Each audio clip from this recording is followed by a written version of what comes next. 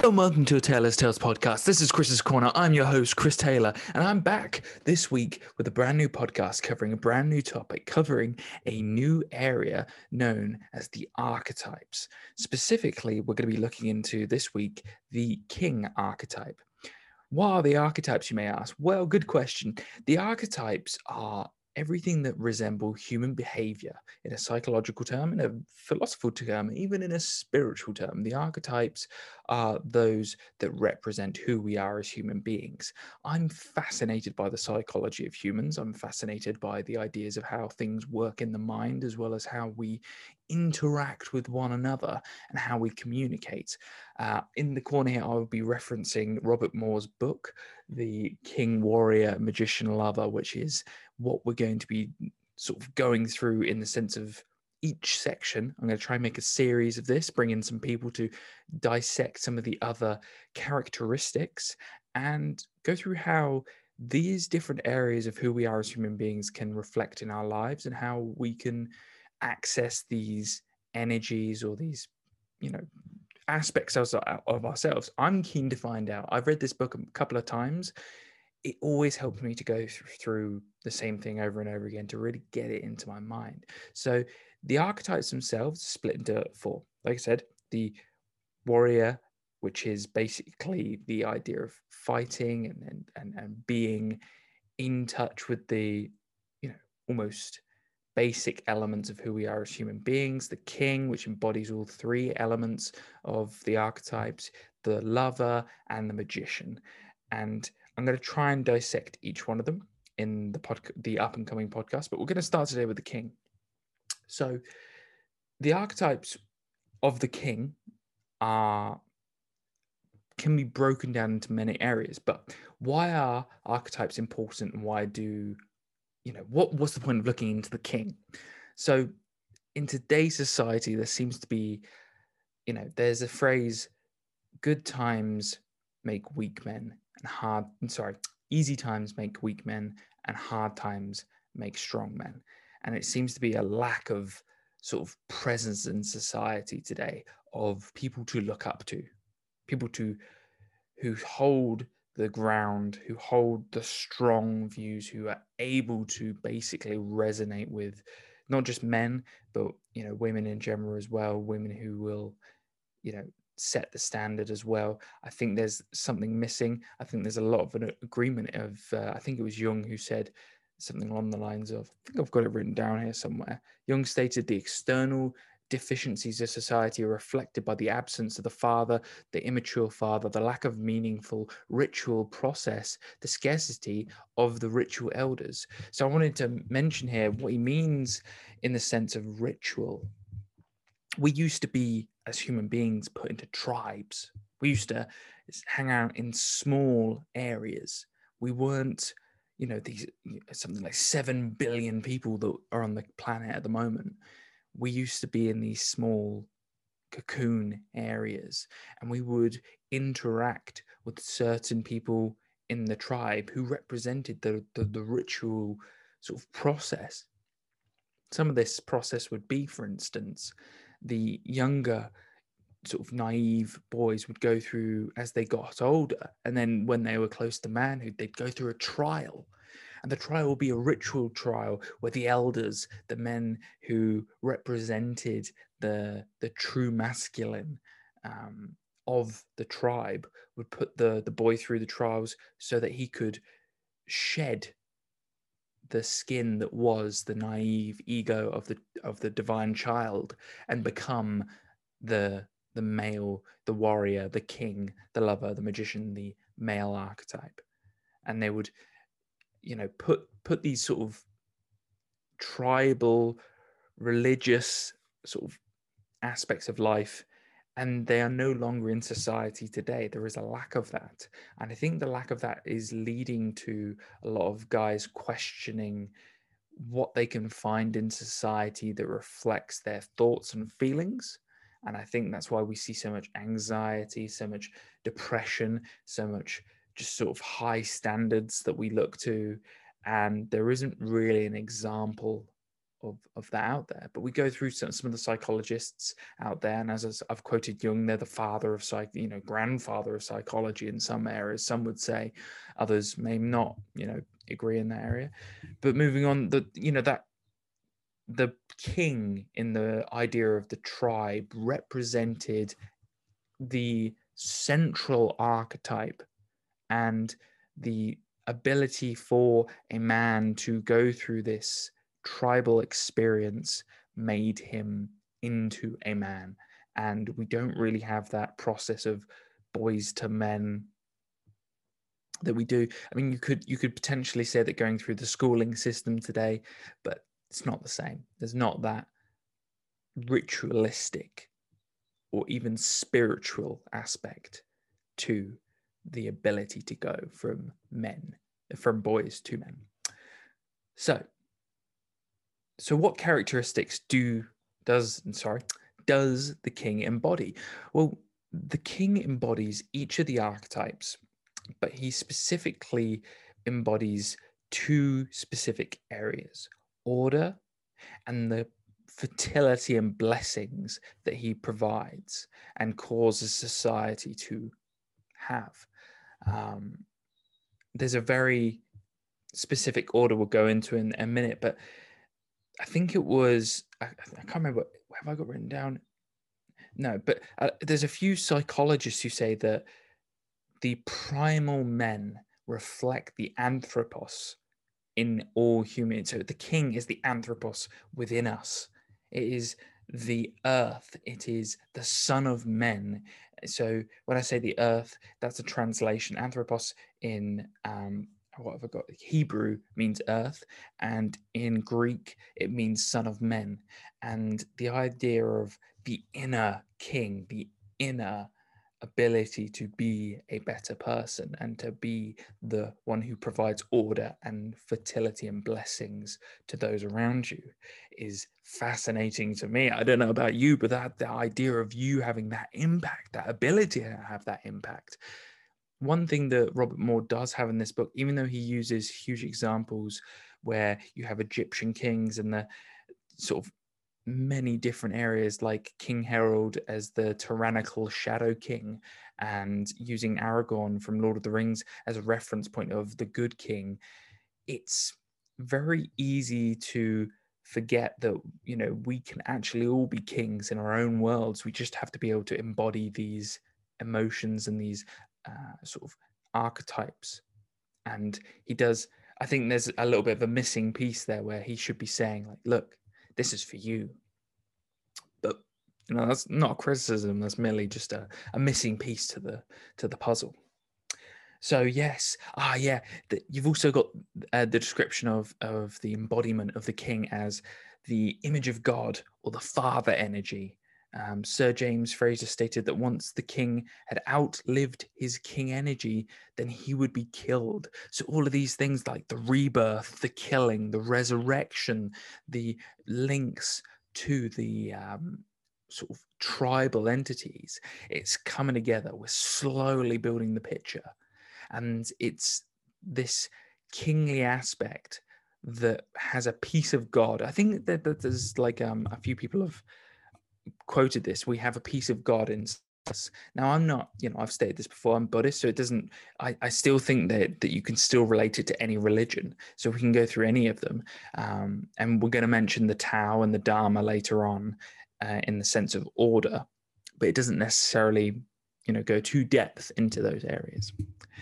So what is the king energy exactly when we're talking about it? So when the new king is announced, the realm is reborn. So it brings back the idea of fertility, the idea of resurrection and rebirth and death and life, and the king revolves around. He's the central archetype. You're going to hear me say that a few times. Central archetype. The king has life and death surrounding, but he's also detached. There's no ego in the ability to have the power. So it's like the earth revolves around the sun. It doesn't ever start thinking, like the sun doesn't ever start saying like, yo, you're getting my energy here, man. Like I'm the king of you, and starts becoming the shadow king and tyrannically ruling. I mean, obviously I'm using planets as a as a bit of a example here, a bit of a stretch, but I think you're getting what I'm saying. So the ritual killing and reviving, Joseph Campbell talks of the boy ego coming into contact with the primal king and reconciles with the father to progress. This is the idea of the son, or the younger boy ego, coming into contact with like the elders, the kings, the good examples of man, and realizing that he needs to shed that ego and die and be reborn as a man. There's a lot of stories that will describe this idea of a physical death, like the child will be killed and be reborn as a new man, and this peril. And a lot of people might take it, quite literally, in the sense that this person's been killed. But the truth is, it's more of a spiritual or metaphorical idea of death and rebirth. John Perry talks of how his schizophrenic patients would have dreams of the king. I think one of his patients said something along the lines of the White King he would see in his dreams, and he would have schizophrenic like seizures and serious issues going on in his life.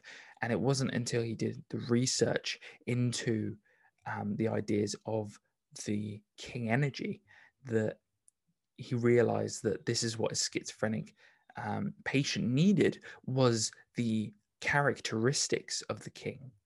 And by prescribing these, he started to see his schizophrenic patient get better.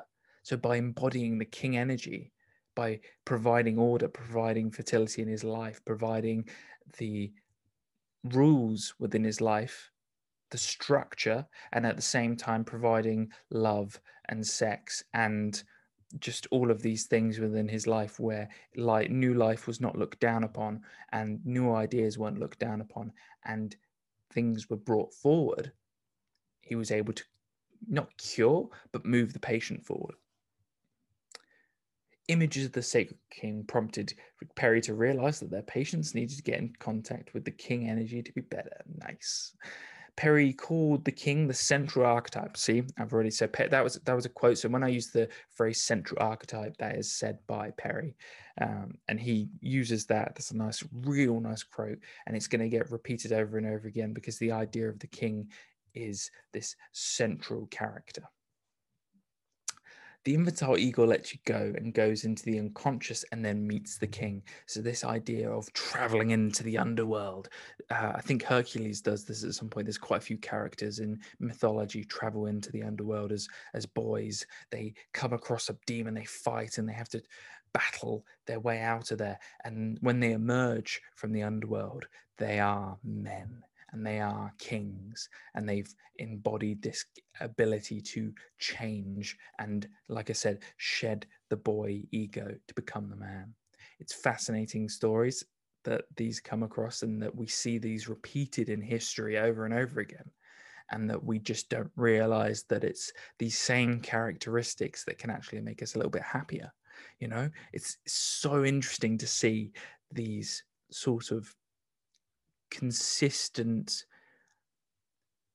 sort of happenings, not happenings, but historical things that happen over and over again. And we get angry and we repeat and recycle, and we don't really learn anything from it. But we can now by doing these things. So, what is the king in his fullness? And when I mean fullness, what I mean is that the king at his best, at his proper max. What is he at his max potential? So there, like I said before, there's two functions to the king: order and fertility and blessing. So these, when done properly, can provide not only the king with unlimited hope and glory, not for himself, but also for his realm, the realm he occupies, provides him with this unlimited happiness because of his ability to change his environment, but also change himself. I'm using him a lot because there's a lot of But as stated by Robert Moore, there's so many other female archetypes out there that reflect. There's a lot in Mesopotamian history that will be able to reflect these archetypes as well. So if you're looking for a more female type of this is only because I'm a dude and it's very easy for me to just refer to that in that sort of category. If you are looking for those stories, they're out there. You just have to find them. I'm just not going through them at the moment. So James Breasted and Henry Frankfurt has shown in Egyptian mythology that the world arose from the formlessness and chaos of the vast ocean in the form of a central hill or mound.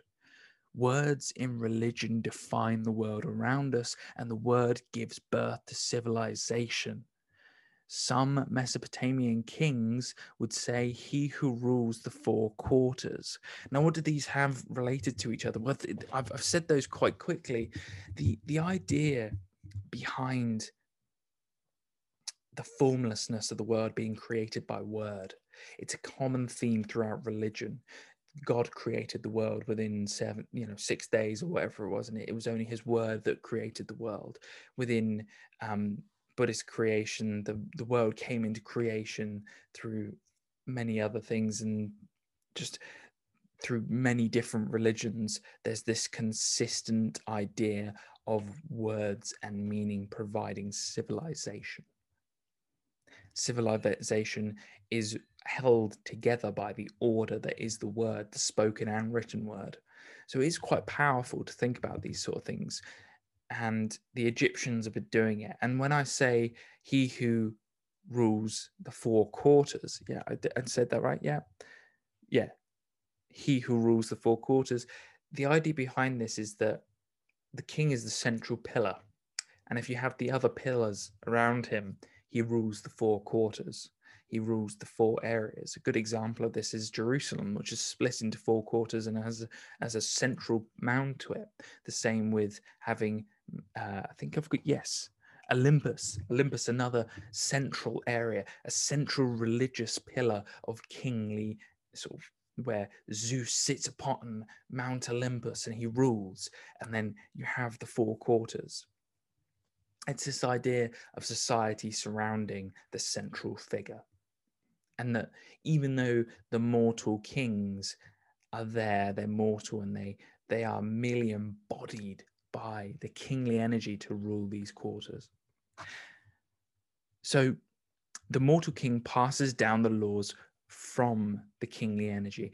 Now, this took me a very long time to be able to figure out, but the kingly energy is the idea of the rules implemented by those who are higher up. We're talking godly. We're talking any sort of mythological or physical religion today where you have a god or a deity, or in Buddhist terms, you have the laws written down, or the ideas of the Four Noble Truths, and all of these ideas that you hold your sort of lives together is to hold yourself accountable to them. The king merely embodies these orders, these rules, and it is not him who sets out the rules. And it's the same within ourselves. I think, for me personally, you need to realize, like, just because you're executing the rules doesn't make you better them. You have to remember sometimes to ground it down. It's what friends are there for as well. They remind you. Yes. So a really good example. Yeah, I've got this. So this is what I meant by the Dharma and the Tao earlier. So the Dharma and the Tao both provide you with order. They provide you with a description of laws to abide by, life, a path. Tao literally means path. And it provides you with this guidance as you're progressing down the path to become a man, to become a better human being, and in this case embodying the kingly order energy. It's that ability to do so that is part of who you are. So fertility and blessing, I've got a good one here. Again, I'm gonna have to deal with the pronunciation, but Amun-Ra and Zeus used to have huge sexual exploits. They would be known for this area. Amun-Ra and Zeus's sexual exploits, Zeus in particular, I remember him going down from the heavens and having sex with mortal women and creating many demigods.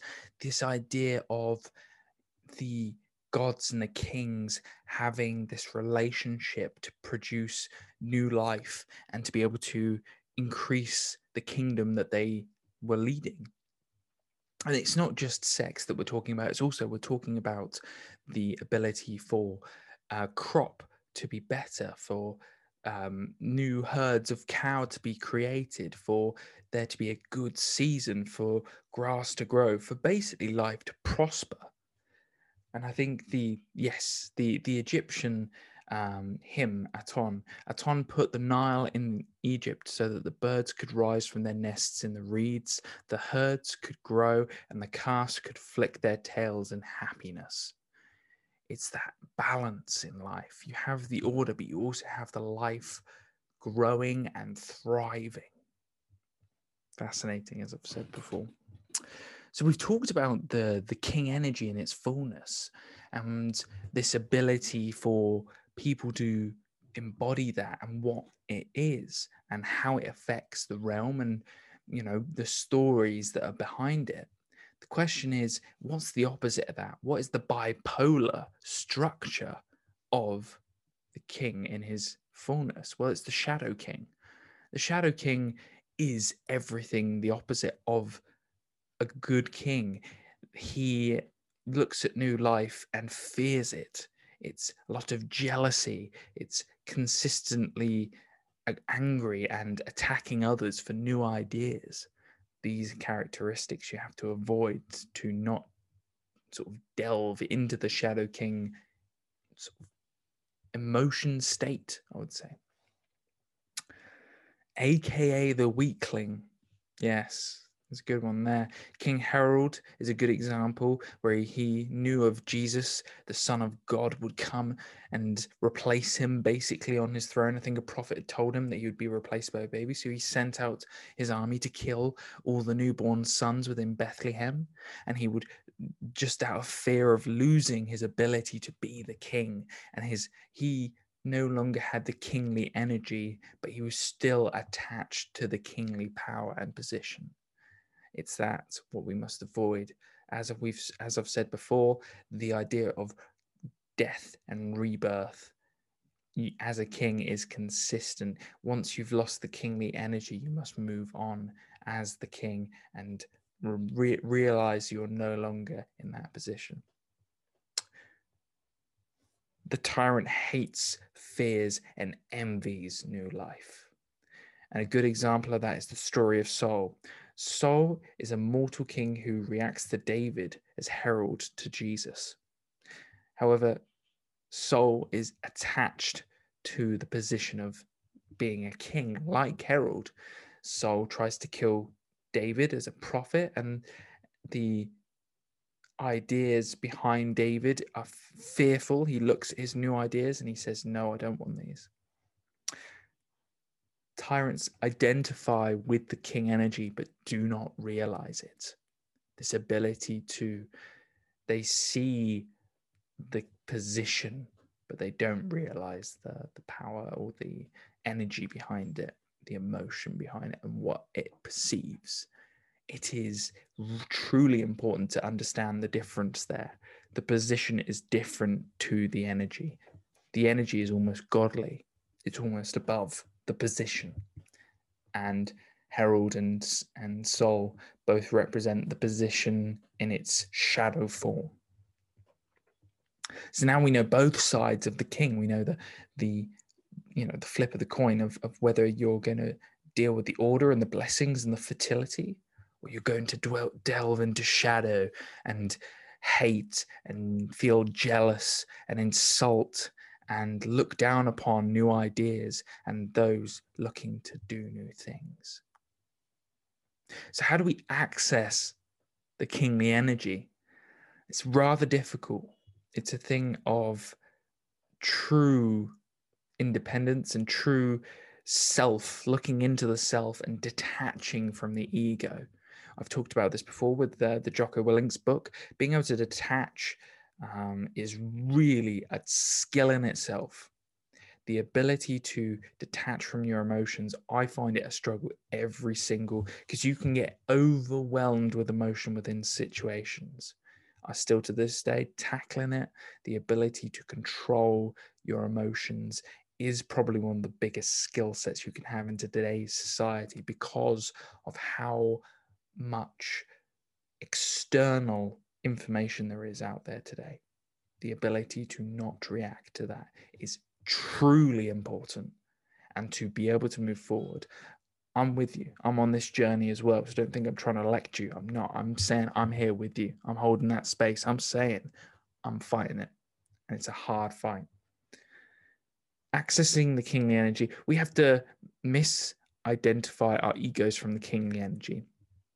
We are not the kingly energy. The kingly energy is almost spiritual. It's godly. It is it's order, it's fertility, it's blessings. It's this ability to be slightly, we're being fed the information. We are not the information itself. Psychologists call this cognitive distancing, very similar to being, disconnecting, but cognitive distancing nonetheless. The ego of the mature man needs to think of itself, no matter what status or power it has temporarily achieved, as the servant of a transpersonal will or cause. Don't be too dependent on others either, because you've got this mix. So by detaching and realizing this will doesn't mean that once you've detached from it, you allow everyone else to control who you are. It's this balance between the two.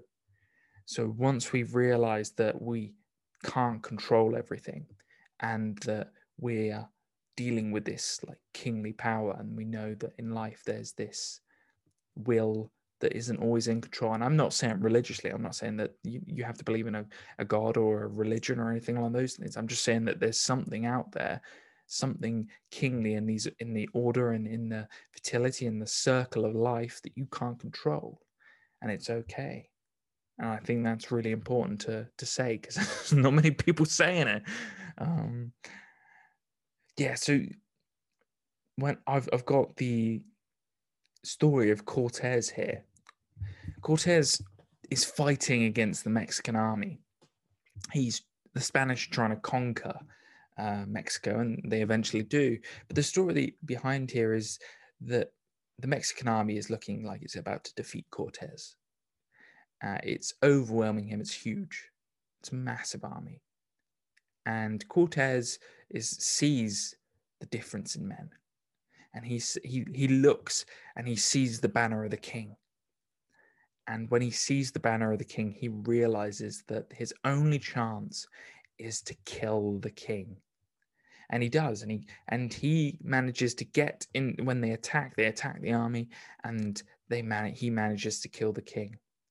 And by killing the king, the entire army, the Mexican army, disbands, because they think they've lost the king. They've lost the kingly energy. The truth is that every single one of those men in the Mexican army had the kingly energy within them. They just didn't realize it, and they were too dependent, as we've said before, on the kingly position. And maybe if they had realized it, Mexico wouldn't actually be speaking Spanish. It would still be independent and would have been very different to this day, which is fascinating to think the impact Cortez had on that part of the world. Accessing the king energy correctly leads to the qualities of the king. And reflected within ourselves and those around us will feel the effects as well by doing so. It's truly important to understand that. Like, once you've had the ability to reflect on whether you're in the shadow king sort of emotions, or whether you are truly embodying the kingly energies, you then think, you look at the world around you. Is it positive or is it negative? Are you seeing these effects? Are other people giving you, criticism? Or are they saying positive things to you?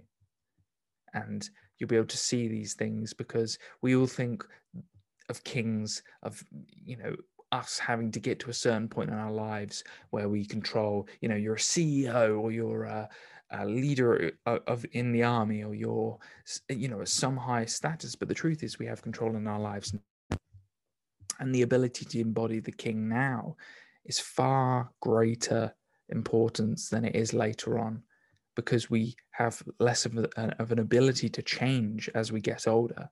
And so it is important now, while you're a younger person, that you have the ability to move forward.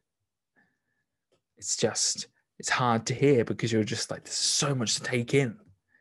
And it's quite la-di-da. It's not physically, I'm not giving you a roadmap, because you have to figure it out for yourself.